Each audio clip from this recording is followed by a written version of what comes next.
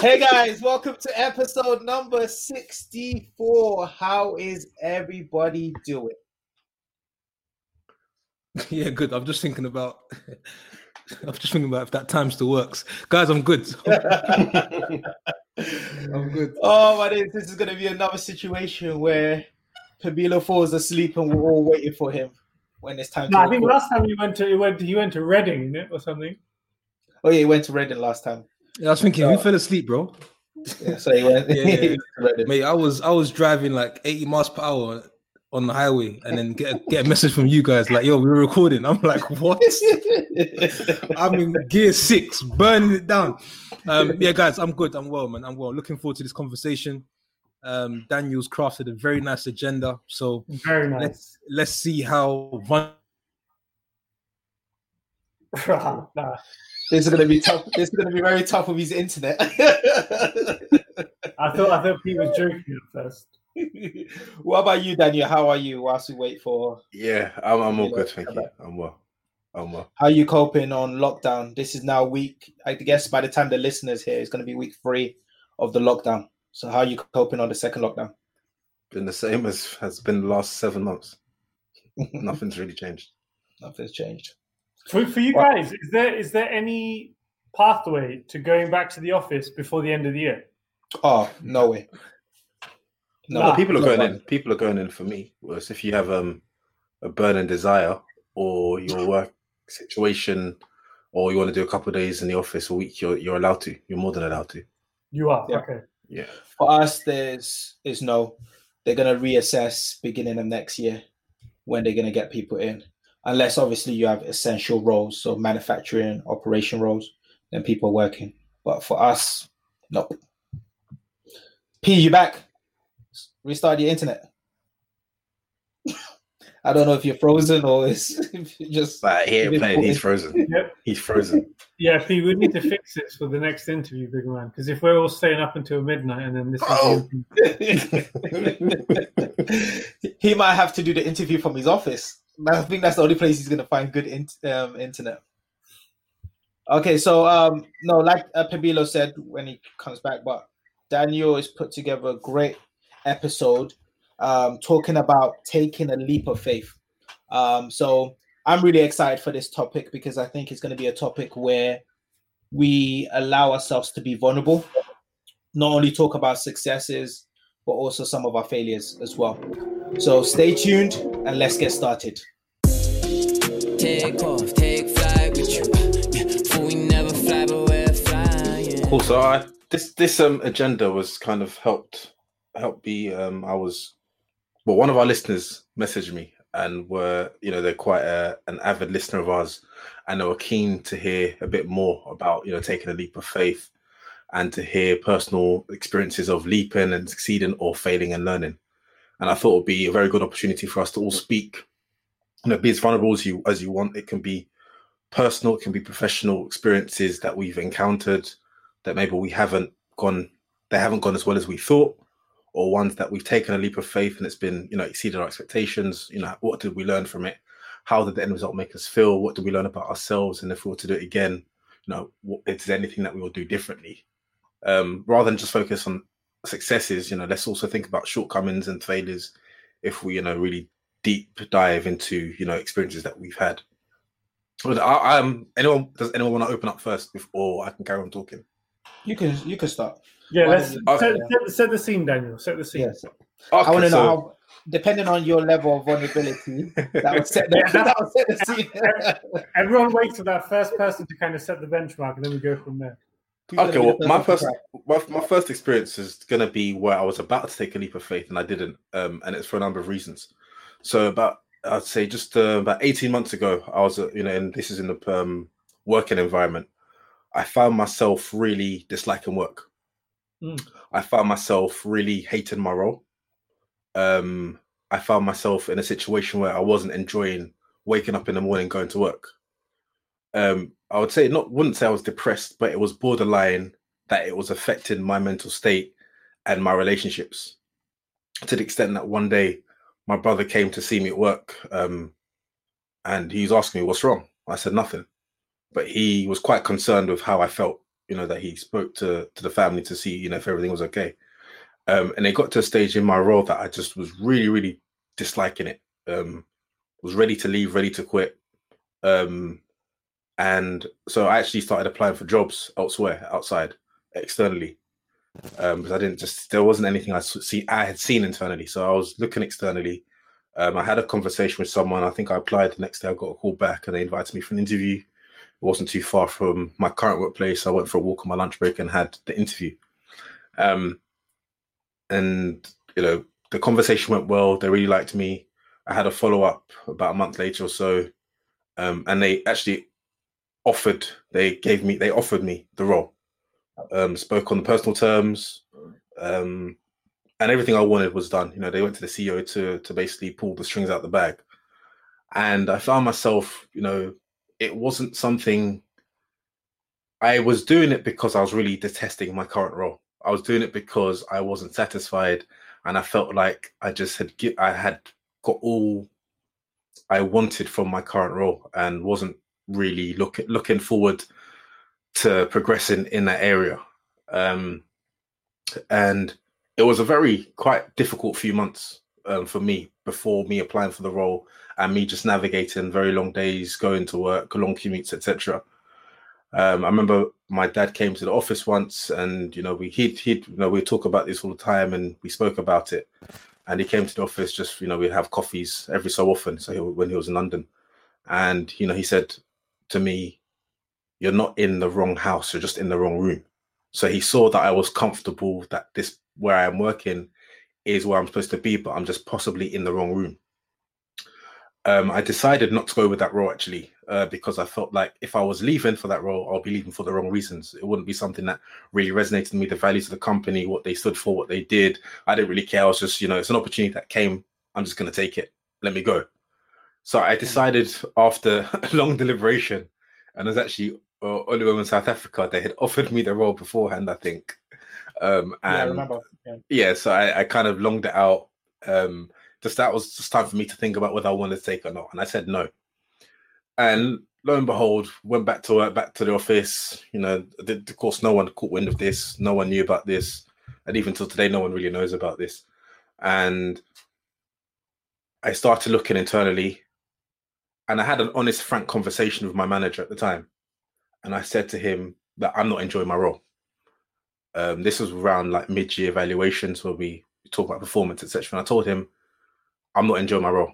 And I was actually quite nervous before telling him I wasn't enjoying my role, because you don't really have those conversations with managers. I'm not enjoying my role. Okay, so if you're not enjoying it, what are you going to do? What's next? You don't want it to seem like there's a performance issue or anything like that down the line, that because they're not enjoying it now, their performance is going down. And he actually thanked me. He said, I appreciate your transparency. I appreciate your honesty and, sharing this with me.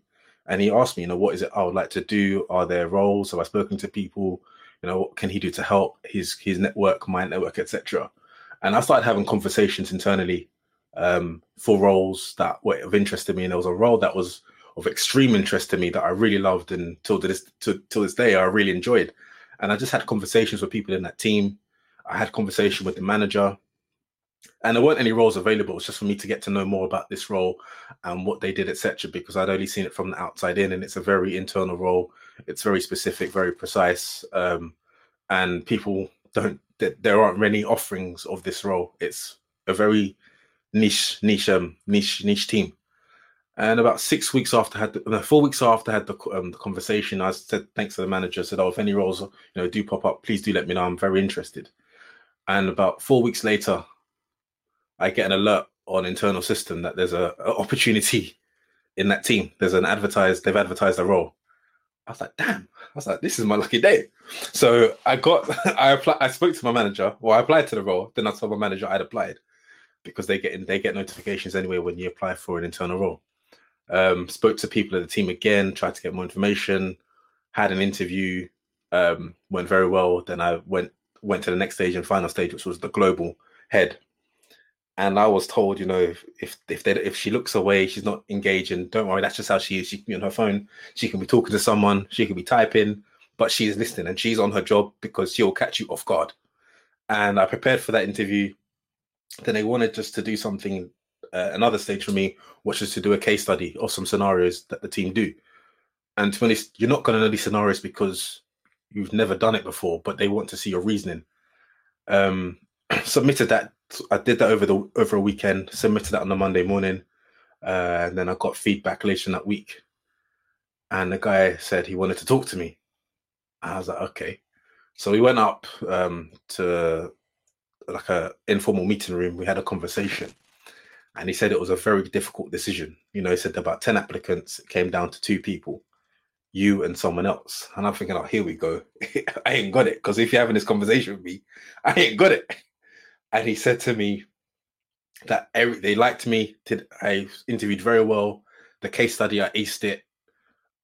Did very, very well. That the only reason why they were giving this other person the role was because they were doing this role in a different region. And because they've excelled, they wanted to give them an opportunity to do it in a bigger market. Yeah. And I'm thinking, damn, if this person didn't apply, this will be my job. And bearing in mind, I'm currently hating my job. So this is I'd put all my eggs in this basket thinking, yes, this is me. In like 3 days' time, I can be like, I'm out. I'm out. This is my role. And I'm not gonna lie, I was disappointed. I was extremely disappointed. Very, very disappointed that I didn't get the role, because I thought, if I don't get this role, this is the only job I want at the moment internally that I feel I can really add value and I can learn a lot from. And I know that the positions here come far and few between. And I'm thinking, damn, like, I don't know what I'm going to do. Like, what am I going to do? Because I don't want now to let this dishearten me and tail off and I'm just doing a nosedive in performance, etc. And I thought, flip. So anyway, I carried on reluctantly, just working. And then in December last year, actually, rather fortunate, a great project came on my plate in terms of my current position, the position I was in, and a great project came onto my plate, which gave me great exposure to senior management, great exposure internally, also with a very, very big client and with a number of major banks. And so it was a very high profile project. And to be honest, that kind of reignited the flame in me. And since then, I've loved my role. I think going into this year, I've really, really enjoyed it. So it was going from a place of really hating my role, getting a no from something that there was no feedback that I can improve on for next time, to now given something an opportunity, which I took with both hands and thought, you know what, let me just do it. And it's been ongoing throughout the year, still ongoing now, and I've really, really been enjoying it. And it's funny because earlier this year, I think it was either April, it might have been April or May, I get another alert. There's a role available for that same team. And I'm thinking, flip. And I'm thinking, flip. I remember I spoke to my dad, I was like, the role's become available again. But I said to him, I don't know if I want it. I said, I'm enjoying my role so much that I don't know if I want to move to this role anymore. This role, would allow me to travel every couple of months. But obviously, with COVID hit, it's not going to happen. And I was like, I'm not sure if I want the role. But I said, I'm going to apply anyway. I'll get to that bridge. When I get to that bridge, I can make a decision depending on what the outcome is. Apply for the role, get invited to an interview. It's the same manager. It's like one and final, the first and last stage of the process. No need to go to any further stages. I remember I'm sitting right here. I put on a shirt, got sweat patches on, and he's asking, we're having an interview, and he's asking me questions, and these questions differ to the first time around. I was thinking, I started thinking, I don't really need to prepare for this, but I did a bit of preparation. But the first time around, I did solid hours of preparation for that interview, that any question that came up, I would answer, but I still didn't answer anyway, because I still waffled. But this time around, it was like, okay, it was difficult because I knew I did so well last time. I didn't want to be complacent, but I wanted to kind of have the interview, but still put myself in good stead. And the thing is, he's so relaxed and so not informal, but he's relaxed, but then he can just take you for a question like bam. And you're thinking, whoa, I wasn't expecting that. So we had the interview. A week later, time for, he puts in a catch up in my calendar for feedback. And like, he goes, Daniel, how are you? Fine. He goes, this is deja vu. I thought, oh, flip's sake, man. He said that straight away. I know what the outcome is. He goes, this is deja vu. I'm thinking, flip. He goes, you interviewed very well. There's no feedback for you. And he said, like, I didn't get it. There was one other person, because of the experience, because of the side of the business that is in. This person had, been at the company for, I think, 20 years, and so that's why they're successful. Not a number of reasons, of course. Blah blah blah. And I'm thinking, and he said, we had the conversation, but I wasn't too disheartened. I was like, I don't mind. They even spoke to my manager. I said, I don't even know if I want to apply. I'm going to apply, but I don't know if I get it. I don't know if I'll take it. And he goes to me and he said to me that the manager of this role in the team said to me, goes, don't worry, you'll get it one day. And I thought, third time, it's either third time lucky or 3 strikes and you're out. Just forget about the role, big man. But I share that story because I've never shared that story with anyone actually. And I think sometimes when you apply for roles, you find it a bit, you're a bit embarrassed when you don't get a role you go for, especially when you think you're so good, you think you're, the bee's knees. And it's rejection, right?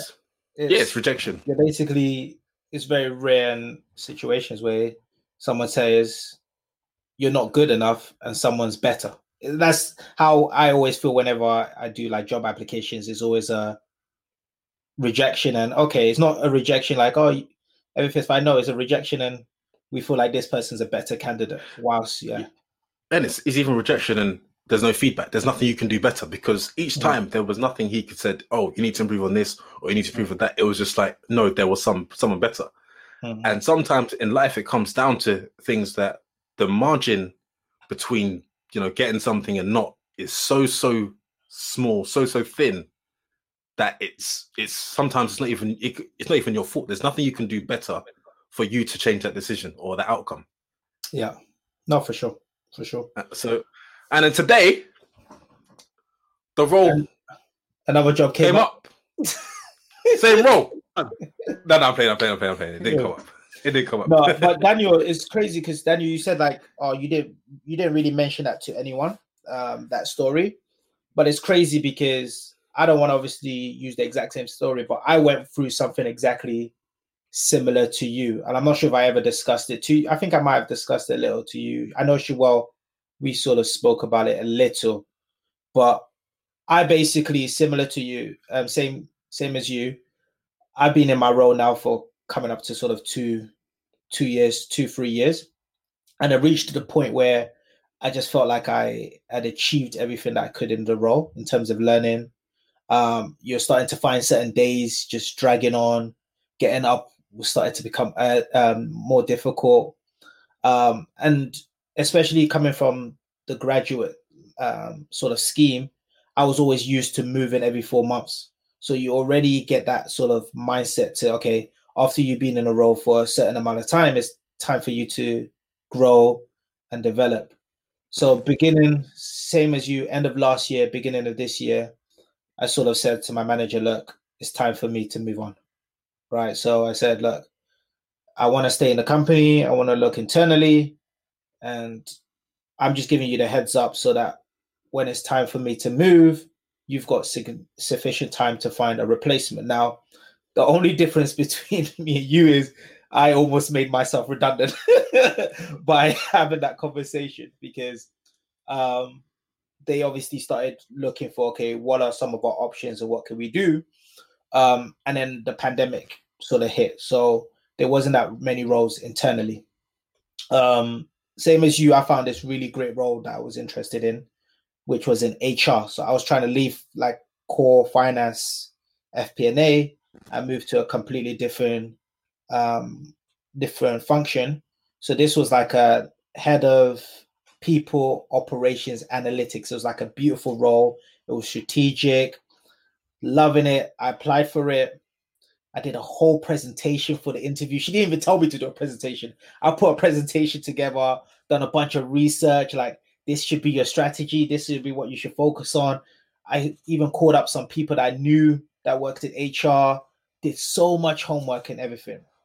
And it was just dragging on. A week went by, no response. As soon as it starts to go over like a week, 2 weeks, yeah, you know you didn't get a job. Like if they're not messaging you or calling you, you know you didn't get a job. 2 weeks goes by. I'm like, yo, let me just drop them an email. Hey guys, just following up. Here's some more research and information I found. They come back to me and say, oh no, we're still going through the recruitment process. Anyways, long story short, they just said, look, even though you interviewed really well, you just don't have the experience. You've never worked in HR. For us to make you a head of role, right? A lot of people in HR are going to be like, why does he get preference? Why did you? So that role just completely fell off. And all of a sudden I started having conversations about, okay, we're going to restructure your role. We're going to move around the team based on the fact that you've announced that you want to leave. So I think touching this conversation, a lot of times I was really doubting, like, was making the leap of faith actually the right decision? Should I just kept my mouth shut and being comfortable in a role where I'm not really being stretched? I'm not really being challenged. I clock in, clock out, get paid. Or should I truly say, you know what? I'm truly going to invest in myself. I'm truly going to challenge myself and find a new role. Luckily, a project similar to your project came up. And this project is a CFO company project. And they agreed, okay, we're going to move you onto this project and you're going to work on this project. This project potentially can take 2 years. And you can work on this project. And that ended up saving sort of me not getting put on redundancy and having to look for a new job externally. But I think, again, going back to the point is, I'm always a firm believer of you just got to always take a leap of faith in yourself. Because if I just stayed comfortably in that role for another, let's say 2-3 years, right? And then all of a sudden the restructuring happens, me trying to find a role externally, I probably wouldn't be able to, because they were like, oh, wait, you stayed in this role for 5 years. You didn't move. Like, maybe you're just not a performer. Like, what else have you learned? Like, I feel by me taking a leap of faith in myself, I'm going to gain a lot of experience and expertise, which when it's time for me to move in the future, I'm going to be able to do. But it's not good hearing that you're not right for a job. It's not good almost being made redundant or going through restructuring. So yeah, it's a really tough process, but I will always say, look, taking a leap of faith in yourself is always critical, man. But sometimes sometimes you're even forced to take a leap. It's crazy like that. I say that because I didn't even give you the full context or full background of my story. So just I saw sure to. I know you got something to say. When I started hating my role, I was handpicked for that. The role I was doing, I was handpicked to do. It was a special project. It was something that never been done before in a company, and I was doing that for 2 years. Then out of the blue, we had some restructure, and then my role changed overnight. And I was now being asked to do things I had never been asked to do before, with expectations up here. And I was like, huh? So 3 months after that kind of restructure, I was like, no, this ain't for me. This is not for me. And that's when I started doing a nosedive, like, this is not what I want to do. And I'm not enjoying it. And then that's when I had the conversations like, yeah, and just before that, what I was doing was just kind of, there was little interest, lack of growing, lack of development of skills, etc. And it was becoming mundane. And then that's why I got into this state of, oh, I'm really not enjoying it. And I think it was around the time when we're talking about seeing a therapist. I actually started seeing a therapist because of how I was feeling and the way it was affecting me and my relationships. So I started seeing a therapist, and work had a big impact on my personal mental state and well-being. But yeah, and then fast forward, and as P was saying, projects out here saving people. But no, if you ask me today in my role, am I enjoying it? I'm loving it, because I've been given, this project. I've also been given greater responsibilities. I'm now a specialist in crypto, etc. So it's quite interesting. It's growing rapidly. Actually, Daniel, the reason why I unmuted myself is I wanted to ask this question to both you and Ollie, and I think you already answered it. What was the trigger point for you thinking, okay, I want to jump ship? And you just explained, in your case, it was your role and responsibility shifting overnight. But Olu, what was the final trigger where you were like, "No, this ain't it. I need to try something else." 2 reasons. One, it was Beckley Road. no. Beckley Rose is not going to make me switch roles. It's going to make me leave the company. That's two different. That's two different. No, one was around. I would say everything started to get mundane. I wasn't growing, so I could just see myself just doing the exact same thing week over week. And then the second one was having non-added value conversations with people. Like that is my biggest frustration is when I'm on a call, spending half an hour on something that I personally think doesn't matter, doesn't add any value to the company. It feels like a repetition of something we talked about a week, 2 weeks ago. Even reached a point where I snapped on one of these calls, where I actually snapped. Because I was on mute for most of the call, and I unmuted and I was like, this is actually frustrating. I literally said, this is actually frustrating. And I was like, I feel like we've talked about this 2 weeks ago. I don't know why this is so complicated. And then the person I said that to obviously lost their ish and was like, what? How dare you say this is frustrating? I remember this conversation. Yeah, it was so big. Because this was actually an executive, which I said, well, this is frustrating too. But it just shows that it reached a point where I was just not passionate about what I was doing, and I just didn't feel like there was any added value. Yeah. What about you, Joshua? What is your Pete? You go next. I'll go last. Nah, P's having a problem with his internet, which I think he needs to sort out. So I think maybe you should go next because P's struggling with that internet. Yeah. Maybe you should switch it and talk about like personal, maybe dating, relationships. Can you even Yeah, Pete, we can hear you just about. I think Shmuel, you're about to touch on some personal like relationships. Nathan. Yeah, guys. So I'm gonna talk about relationships, right? When I took your first love, second love, and it didn't work out. So, are you being serious? Of course not. I didn't think. I'm always gonna start crying. There is no way I would share that on a podcast. No, actually, what I wanted to talk to you about, it's a bit annoying because my one is also work related. But there's two potential pathways which were triggered by one decision.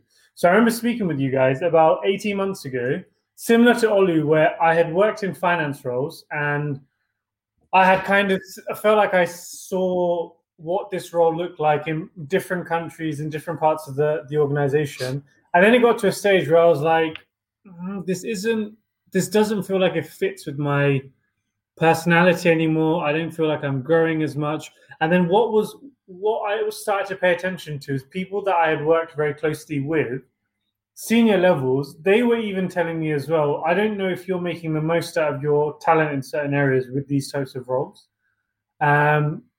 Now, during that time, I was in a role which had been restructured. I think we spoke about it in an episode. I went into the role knowing that this role won't be there in 18 months. So I was given more than enough time. And it was also a project-based role. But then at the end of it, even though I knew 18 months... What did you say about projects? Do you want to know what's really funny? I'm not going to use the example for work. I could. But you got a project. No, wait. But what I will say, is when my role was restructured, not the role I'm in now or the role I'm moving to, I was actually the role I was moved into was a project-based role. Projects out here saving. So they're literally saving careers. Do you know what I'm trying to say? So anyway, go ahead. I'm not going to use that as an example. So basically, I got to the stage where I did this role for 18 months. I already knew beforehand going in it's an 18-month role. But anyway, it got to the 18 months. And then because it's the process, they gave me the letter to be like, all right, Shuel, as you knew, you're potentially exiting because of this role. Again, it's not because of you personally. It's because of the team, the structure, blah, blah, blah. But this is it.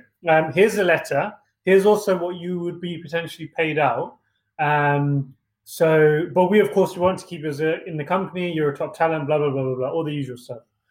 Then that's the first decision where I had to take, do I want to jump or not? And I was having a conversation with Pabilo about this very transparently. about whether all the property stuff was kind of bubbling on the side. And then with this potential payout package, it gives you enough of a runway where 12 to 18 months you're still kind of earning as if you would be in a job. So then it was really the question of, okay, cool. Do I jump? Do I jump now to go all in on everything else outside of work, or do I still wait and try and ride out this wave that I have within the company? Now, this is a conversation I had lots of back and forth about with myself, with some close friends. And then in the end, I concluded that this wasn't the right period to take that jump. So that was one thing. Now what was the key factor? Like, was it a zero? The key factor was on the property side, I felt like I was getting to grips with newer strategies, more advanced strategies, but I don't think I was at a stage yet where I could have taken the jump.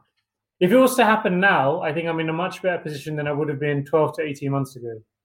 This was actually just over 12 months ago. So that's where I was basically. Now, the first jump, which I didn't take, was do I leave the company or not? And this one I didn't. Now, the next question is, okay, if I'm not going to take the package, what would be the other options? Now, similar to Olu, I was looking at finance roles, wasn't getting as excited. And then I thought, okay, let me take the jump. I'm now 29.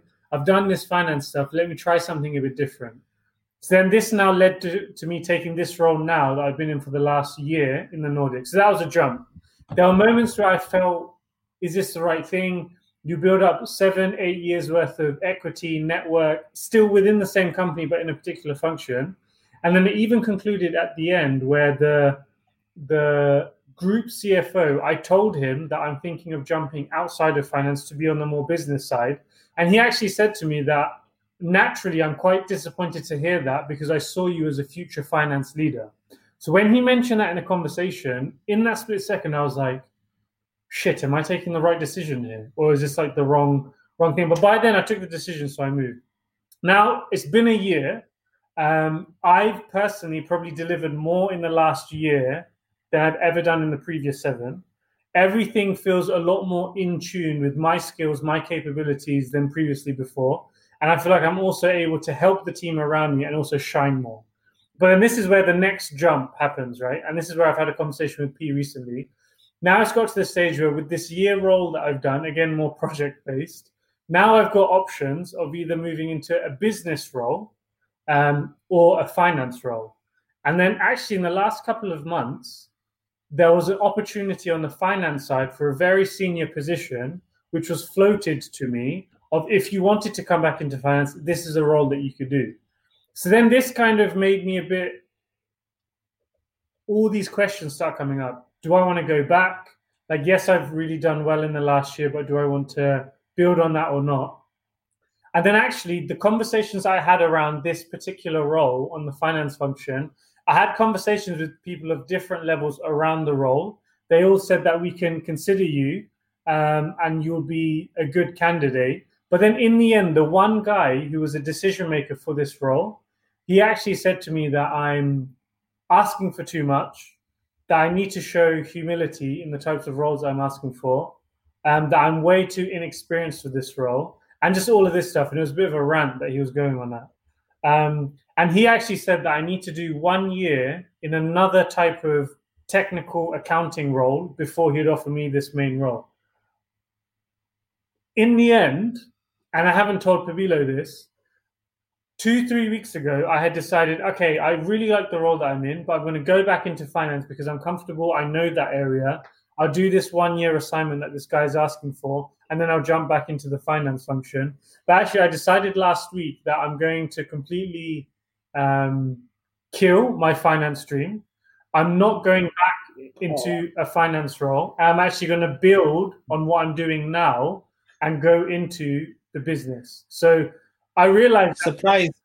Huh? I said P surprise. Look at P. Because the last time surprised because he said, the last time I spoke to P, I was going to lean the other way, but I was really reflecting, and I had one conversation with someone who said to me that you've got.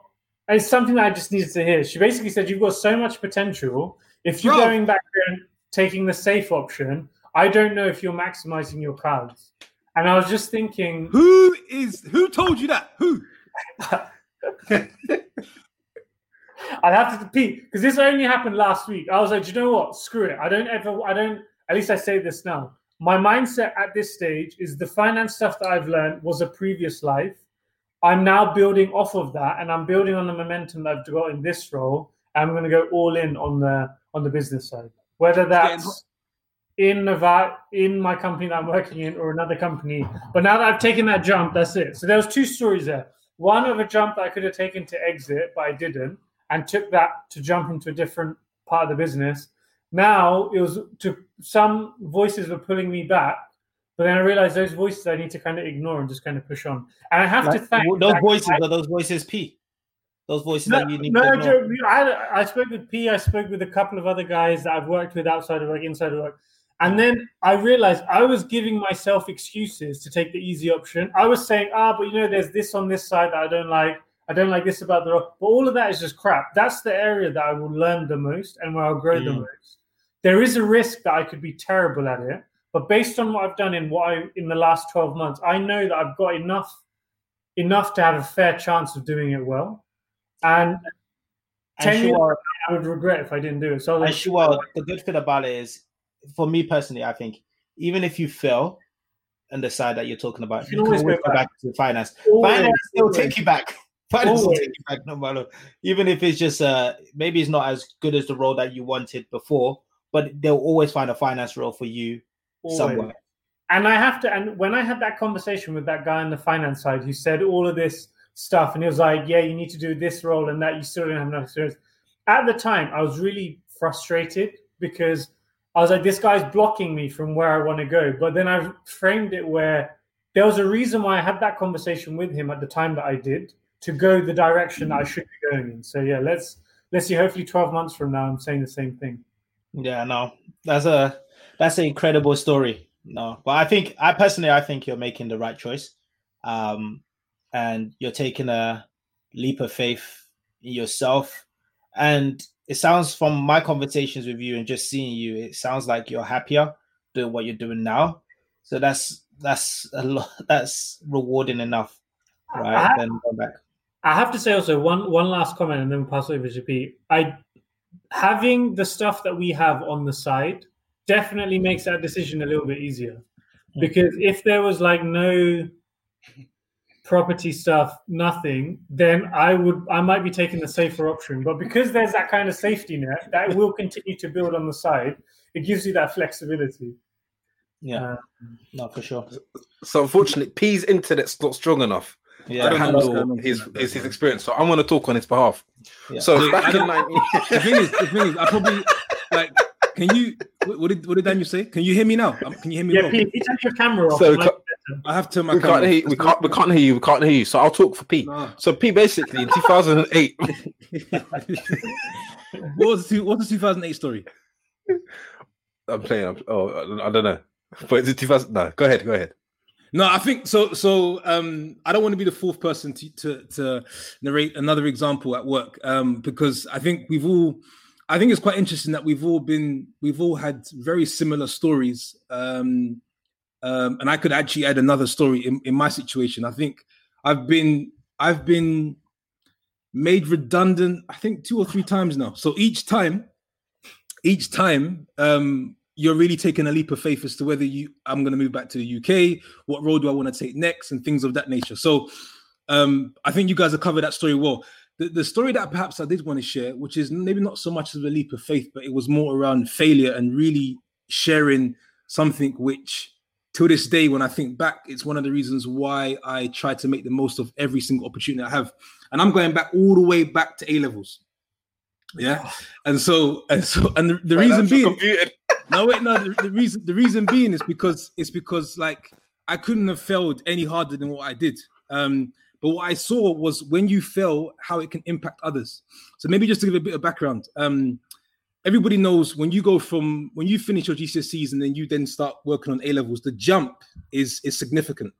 And so if you're not working from day one in terms of like going the extra mile and working harder, you're already having to play catch up. And so I didn't take basically my my AS levels very seriously. And I found out too late in the process.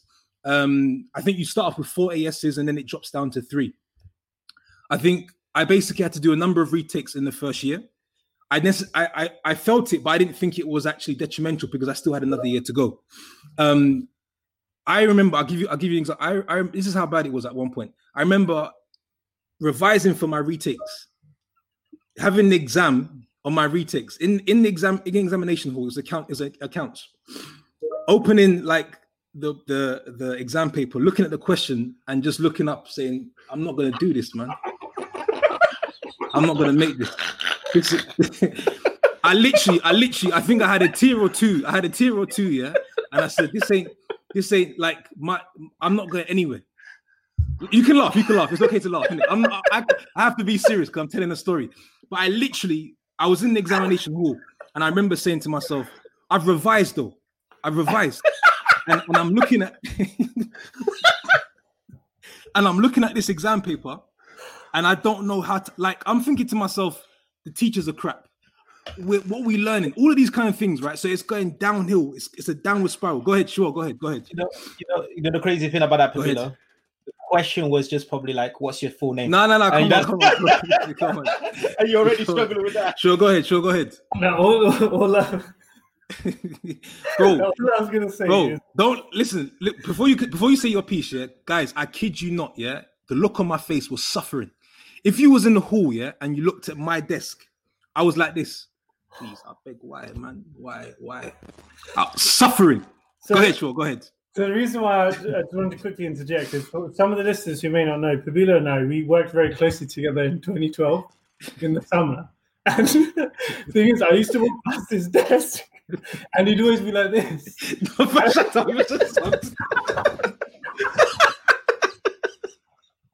You're so dumb. You're so dumb. I never knew why, but now it makes sense. You're so dumb.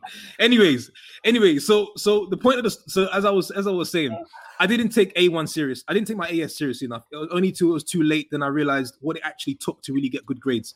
I had to do a number of retakes, especially with accounts. I then tried to step it up in my final year. But if I'm being honest with you, I think I started the whole first 2 years on the back foot. So I'll get to the point of the story. We all know how important it is at that point of our lives to get a good education because it puts you into the next phase of your life where you can actually attend a good university and push on. And so the reason why this failure for me stands out is because I saw how it affected other people in my family at the time. So I'd finished my A-levels. I finished done my ASs.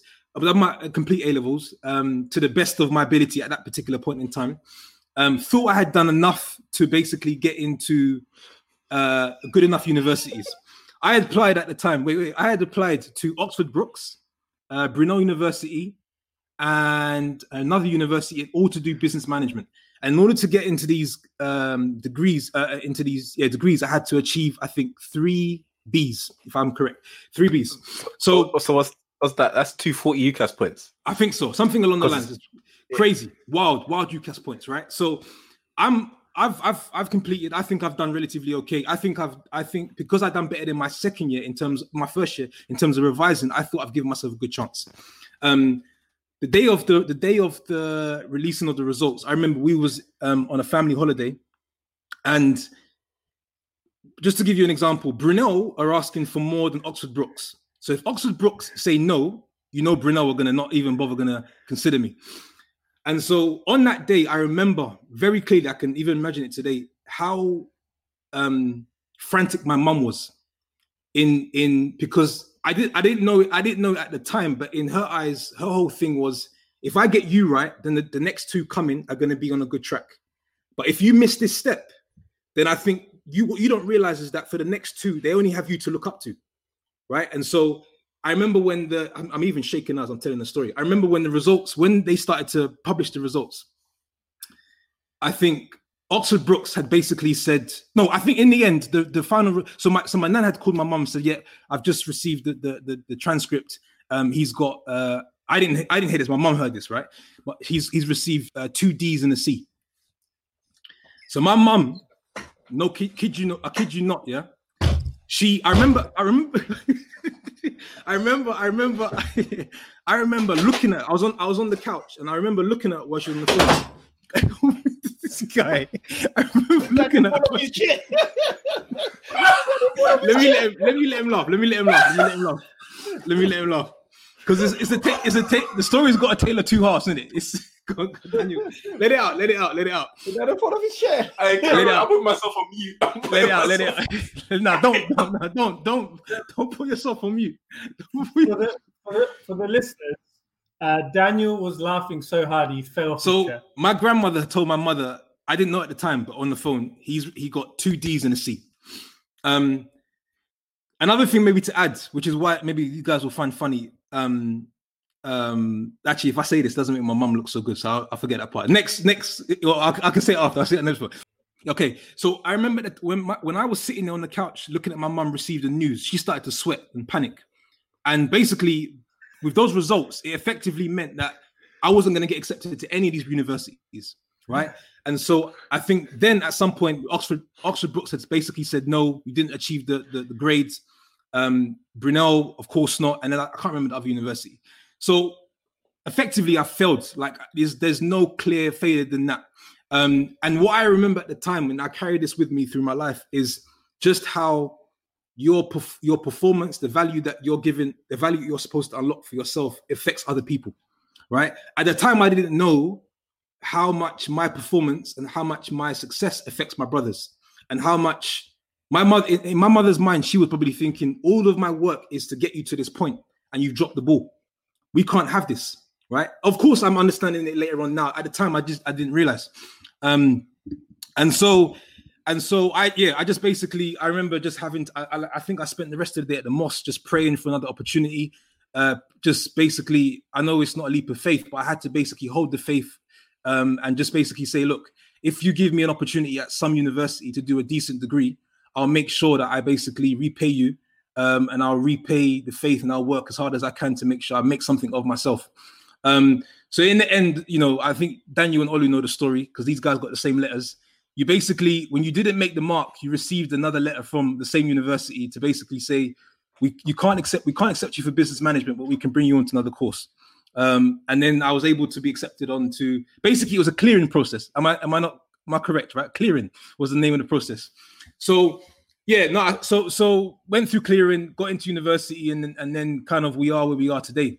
But I think the reason why I share that story was, one, I didn't want to share another corporate story, but two, I think what I learned from that experience was the importance of making most of every opportunity you have, right? And understanding that your choices transcend, like the choices you make today transcend into decades. So had I had basically performed better during my A-levels, I don't know where I could have been, maybe better off, who knows? But I carry that with me because it's a way of actually minimizing failures in my life, right? If I make most of every opportunity that I'm given. So yeah, that's basically the story. I'm glad that you guys were able to, Daniel was able to fall off his chair. All good. Can you hear me now? Yeah, so Pete, quick question. So you mentioned during that period, right? So you went to the mosque, you were praying and everything, but how was your mum? I prayed hard. No, everybody was she needed a few hours to sort of figure out what the game plan was, right? And then we started going into solution mode. And I think it was the same day when my nan basically rang back and said, you've received a letter as well about financial computing. So luckily we didn't have to wait too long to work with a particular plan.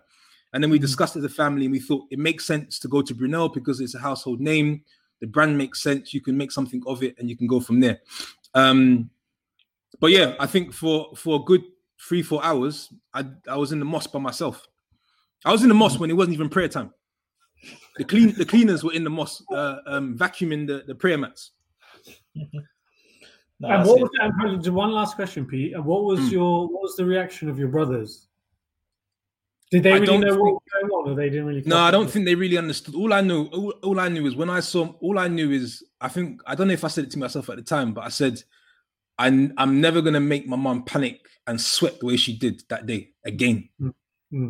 It's not happening, because it's just, you don't realize actually the impact you have on others until it's too late, and you don't want, the whole point of working hard and making the most of the opportunities that you don't ever meet that point. So I don't think they didn't realize, because we're talking how many years ago now? 10, 12 years ago? 12. Yeah, so they wouldn't have realized. I didn't even realize myself, but my mum saw the writing on the wall. Because I think, and just to switch, and I asked this question for Pabilo and Daniel, and just let me know if you guys are comfortable to answer it, right? Because both of you are obviously married, right? So for the listeners, why don't you just give me? No, not you. Definitely not you guys. I said Daniel and Pabilo. So why don't you guys talk about sort of leap of faith when it came to sort of deciding to get married, making that massive leap? I think for good question. a lot of the listeners, they'll like to hear that. We ain't got that kind of time left. Trust me. But I think it'll be a great. I think it's a great It's gonna be question. another episode. Actually, in short, it was easy, light work, quick decision. Cool. For me, it was something I knew I wanted, something I knew I wanted to do, but it's something that I think you can think you're ready for it, but you're not ready for it, and you can't be ready for it. It's a journey, because although it's marriage, that's not the end of it. That's just the start of a journey together. And it's also knowing and believing you are choosing the right person, because ultimately, as a man, you're asking for the woman's hand in marriage. It's not the other way around. Well, I don't believe it should be the other way around anyway. They shouldn't be asking you. You're asking them. So with that comes a whole lot of responsibility that in life, they can always come back and say to you, you asked me. Although they said yes, you were the one who asked them. And, there was obviously responsibility around marriage. And even you can question yourself, like, is this the right person? Oh, no. But how if someone else comes along that's better, etc.? You can have these many questions in your head if you don't firmly believe you're marrying the right person. And I think there can be many issues. But I think it is a conversation, not because I'm trying to avoid it, because I can happily go into great detail. I just don't feel there's enough time to go into it. Yeah, real quick, all I'm going to say, Daniel's right, there's not enough time. But jokes aside from what I said earlier, so maybe for some of the listeners, I basically was standing on the cliff for 10 years. I've been with Lauren for 15 years. And we didn't. Well.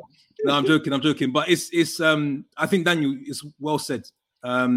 Even having been with someone for as long as I have, you're still wondering, is it the right time? How are things going to change? If they do change, is it for the better? Is it for the worse? And you have 10 years. I have 10 years of data with this person. I'm thinking, maybe it's been so good for the last 10 years. Let's just continue this way. Or no, if we get married, it'll be. So there's a lot. But it's I think sometimes the best advice I know I was given at one point was jump. And I know it happened. The title of this episode just happens to be Take a Leap of Faith. Because a lot of the times there's so much greatness at the other end, right? And I think if you look at all of the stories that we've shared, we've benefited so much from jumping. So I think marriage is certainly, you jump and you make it work. Cool. So just building on those beautiful answers by Daniel and Pete. Ollie, I've got a question for you. Yeah. What has stopped you from taking that jump with someone? I'll say same reason. Same reason. No, this is easy. I guess the same reason as you. I don't think that. Yeah, no, but it's true. I'd expect that question from one of the other guys, but same reason as you know. Yeah, but what's yours? Same reason as you. No? So what's Charles' reason? What's Charles' reason, Ollie? Mine's simple. I didn't think it was a hard question though. No, mine's simple. I think it's basically what Daniel and Pete said is a lot of times you're questioning, is it the right time or is it the right person? I think that's the two reasons that you're sort of waiting to take the leap. Can I just quickly, I wanted to just double down on what Daniel said, right? And this will always be a fact. And it's good for you and Olu and Shaw to know this. Yeah. It's a fact. Don't matter if you've been with someone for 10 years, 2 years, 15 years.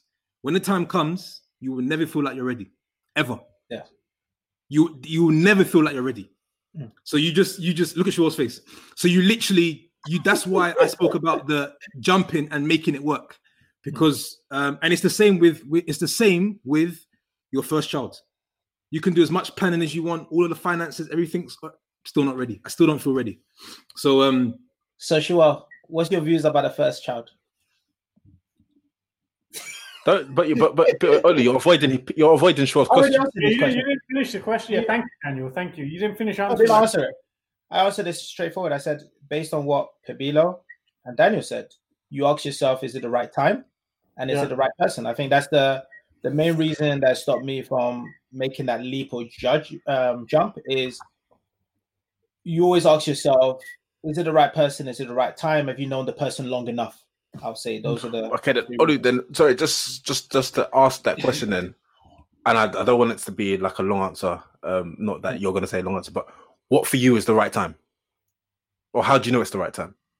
I think it's difficult because I would always say I would think the right time is a specific feeling, but you don't know what that feeling is. So it's not an easy question to answer shortly, right? Because if I knew that answer, then maybe I would say, okay, it's after I've known the person for X amount of time, after I feel this comfortable. I just don't know what that yeah, right maybe Daniel, maybe we can help these guys. What was it for you where you felt it was the right time?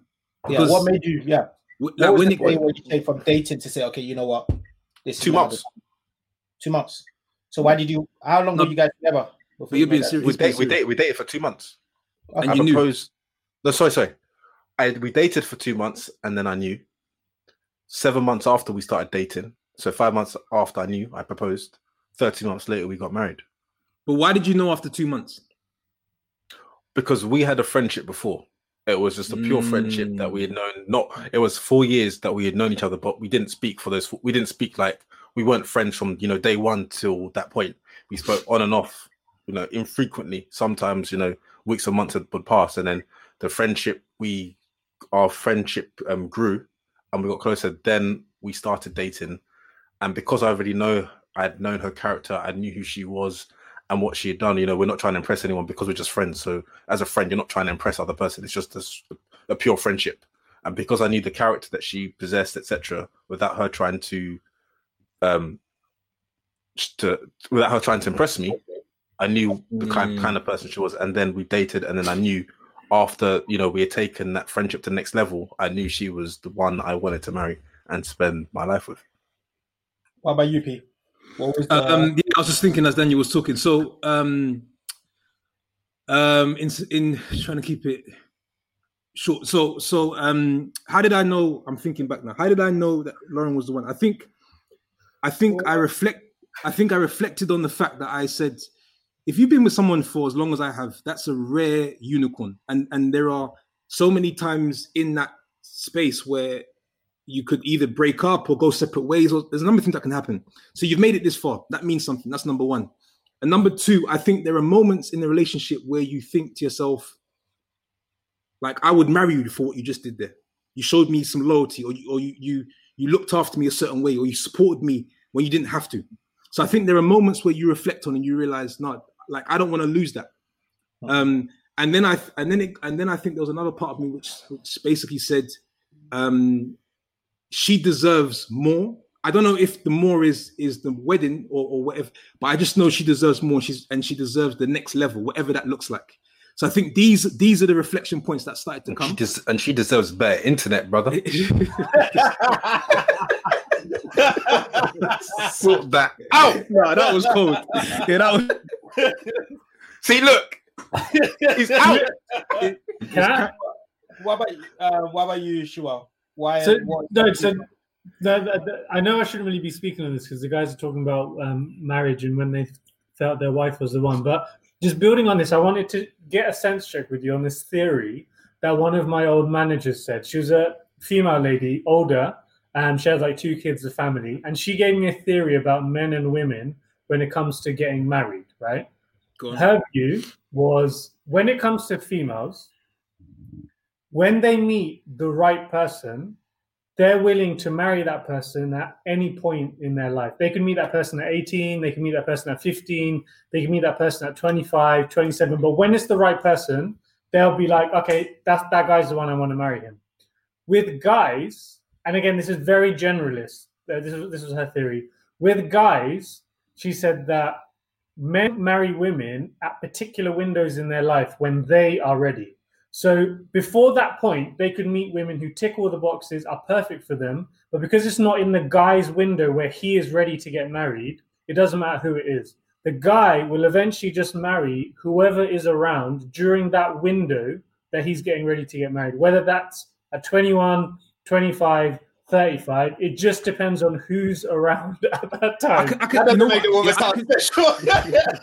No, I can. Just because you're around. Just to say, this is a theory that was given to me by my female older manager. That was the theory. Can you hear me? Yeah, you can. Yeah, I can actually. I'm trying to keep an open mind, right? I can see how there is a lot of truth to that, because men we're more divas than them. Like we want to be set. We call it set. We want to be in the position. We want to have a lot of things going for ourselves. To then add another piece, or maybe at least that's the way sometimes it may feel. So I probably definitely looked at myself and thought I am where I want to be. I like what's going on, and I want to go to the next level. I wonder if actually would I have made the same move had I not achieved the personal success I had achieved. It would have been interesting. If I felt I was still trying to fight for my own success, would I have married? Sounds crazy, but I'm just putting it out there. To your point. But just to build on that, P, that window doesn't necessarily mean it's a window where there's a certain level of success. It's just a window when the guy thinks, okay, do you know what? I think I'm ready to do this now. That could be based on different factors, not necessarily just financial. I personally think that sounds. I personally think that sounds like. Can you wait? I personally think that sounds like Olu and Shuo straight. So I think what Shuo is saying is, P, when you lose your hair, and Shuo is when you lose all your options. When you lose all your options, then you're ready to settle down. Oh my god! I didn't say that. You need that edited out. 1 hour and yeah, okay. But thank you all for sharing the wonderful stories, experiences, and a great way to end. It's been quite I think we need quite comical. I think we need a full topic on it. It'll be really interesting. I think taking what you said seriously, Shuo, I think one of the issues that us guys face maybe is that growing up, we're not automatically programmed to just look for marriage or focus on marriage, if that makes sense. And I feel like based on Disney and a lot of the ways women are like, okay, let's focus on this big day, right? And it's like sometimes we don't really talk to our friends, male guys, about, okay, when is the right time? When do you know you found the right person? When do you know if it's the right moment that you need to move forward? Yeah, I definitely think we need we should make it another episode.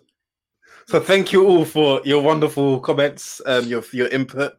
And it's a nice. Well, I didn't think we'll go to that have that twist or go down that route towards the end. What twist? Nice what twist? My DTC? No. I'm talking about the personal touch in terms of marriage, etc. But I'm sure we can flesh that out into a full episode at a later stage. But thank you for listening. We hope you found it encouraging, and we hope that if you find yourself towards the end of a cliff, you can take that leap of faith and reach the other side. And remember, take flight. Make sure you bend down low and you jump up high, and make sure your knees are strong so you can jump high. But if you've got any feedback for us, find us on Instagram at Take Flight Podcast, or email us at takeflightpodcast@gmail.com. Stay safe, stay well. God bless.